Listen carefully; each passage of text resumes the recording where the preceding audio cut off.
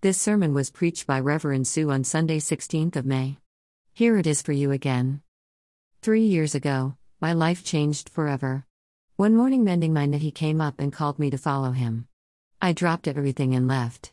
When someone who sees right through you, pettiness, selfishness included, and who still loves you like a brother, chooses you as one of his best friends, you are not going to say no. Such times we had. Crowds applauding, jeering or threatening. Quiet times with just him and those of us closest to him, when he taught, comforted and reprimanded us in equal measures. Partying, going hungry, sleeping rough, while he was there, I was content. 8 weeks ago, we were on a high. He rode into Jerusalem on a donkey. The crowds went wild. By the end of the week, they had turned against him. We, I am ashamed to say, were skulking in the shadows. He was fighting for his breath in excruciating pain nailed to a Roman cross. I felt crushed. To watch someone you love dying in pain, to be able to do nothing to help, to feel the shame of betrayal, and then the shock of the realization he had finally died. To say it was the worst day of my life is a complete understatement. It was like being knifed through the heart. 7 weeks ago, the impossible happened. He was with us again. Risen from the dead. All that pain turned to joy. He was the same, but subtly different. He would suddenly appear from nowhere and our hearts would sing. We no longer quite thought him a man like us. God shone through him with an unmistakable clarity. 3 days ago, the final scene. He was taken into heaven. We rejoiced at this proof that he is indeed the Messiah, the King, the Holy One of God. He promised to send us his Holy Spirit very soon. But the fact remains. He is gone. I shall never again see that face except in my dreams. I shall not hear his beloved voice speaking to my very soul. I will never again feel his hand on my shoulder, conveying his empathy, sympathy and love. We pray, but mostly we wait. Every day is much the same. Every morning I wake up, remember that he is not here. Then I put on my public face and speak of the good times to come. I know it is true, I am not purveying false hope, but my heart is lead within me. He told us, wait in Jerusalem. But for how long? When will it end? We often speak about being in the doldrums. It's a phrase we can use when we don't choose to say that we are depressed, but nevertheless life has become gray and we feel listless and without energy. Nothing feels right or gives us true pleasure. We may not be a joy to live with. The doldrums are a region of the Atlantic Ocean near the equator with calms, sudden storms, and light unpredictable winds. Sailing ships could be becalmed there for weeks. Gray day followed by gray day, with the occasional unexpected and unhelpful squall and almost imperceptible winds getting the ship slowly moving again. It's a very good metaphor. Christopher Columbus, on his voyage round the world, found himself stuck surrounded by the ocean. He woke up every morning for days on end to exactly the same view of unending water. His men threatened to mutiny. The maps said here be dragons. This was completely uncharted territory. They had no idea what lay ahead and wanted to turn the ships around. Columbus promised that if in 3 days' time there was no sighting of land they would give up, admit failure, and return to Spain. On the 3rd day they sighted the Americas. They had been completely unaware that the continent existed.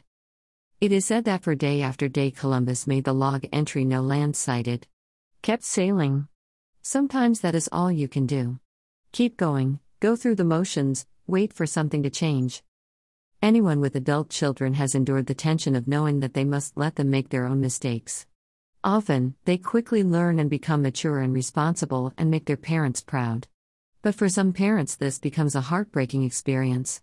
Some young people dabble with illegal drugs. Recreational use can spiral into addiction. Sometimes the drugs are used to obliterate the memory of childhood trauma. In other cases, the parents are left in complete bewilderment as to what went wrong. The child they knew becomes buried deep within the addict who lives only for the next fix.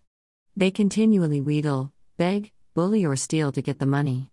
The parents' most precious possessions go missing and are sold for a fraction of their value. The police become involved and public shame adds to the heartbreak. What can the parents do? They can wait, hope and pray and be ready with their arms open in love even if time and time again the child has broken their promises and returned to the drugs. There can be no room for sentimentality, only clear-eyed determination to continue to love keeps them going. Like Columbus, they wake every day to the same scenario, waiting for the day when it will change. In our own spiritual lives, like the first disciples, there are times when we plod on. We remember the times when we experienced the love of Jesus, we want to know more. We remember days when we were on fire for Him, would promise Him anything, thought we would help Him change the world. The Bible came alive for us, prayer was a joy. And sometimes, somewhere along the way, we have lost that. We say the words we know to be true, but they no longer seem to inspire us. Worship feels flat, prayer pointless. We go through the motions. For 51 Sundays of the year, Jesus is with us. This Sunday is the in-between Sunday. The earthly Jesus is gone, the Spirit not yet come. This is a time to acknowledge that there are days when faith is about faithfulness, stubbornly carrying on waiting for the Spirit to kindle our hearts once more. Have you ever wondered about how God feels? What does it mean to say that He loves us? That the Creator of the world has our best interests at heart and will look after us like an old-fashioned benevolent employer, providing for us and taking an interest? He surely, who has read the final page of the stories of our lives, cannot know the pain of hoping and waiting. I'm not so sure. As our Father, He too knows what it is to watch His children coming to maturity, making their own mistakes and protesting that they don't need His help. He has given us the power to choose, and in doing so He knows the agony of waiting to see where that will lead. The source of perfect love, our broken promises and inattention strike Him to the core. Our preference for tawdry pleasures over real joy disappoints Him every day. More so, the way we turn against each other. He grieves for the abused child, the victims of war and the people starving in a world of plenty.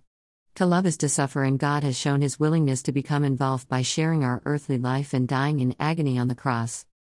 On this in-between Sunday we remember those times when He seems far away. We pray for the coming of the kingdom, and we pray for all whose lives are on hold, who are waiting in the doldrums for something to change.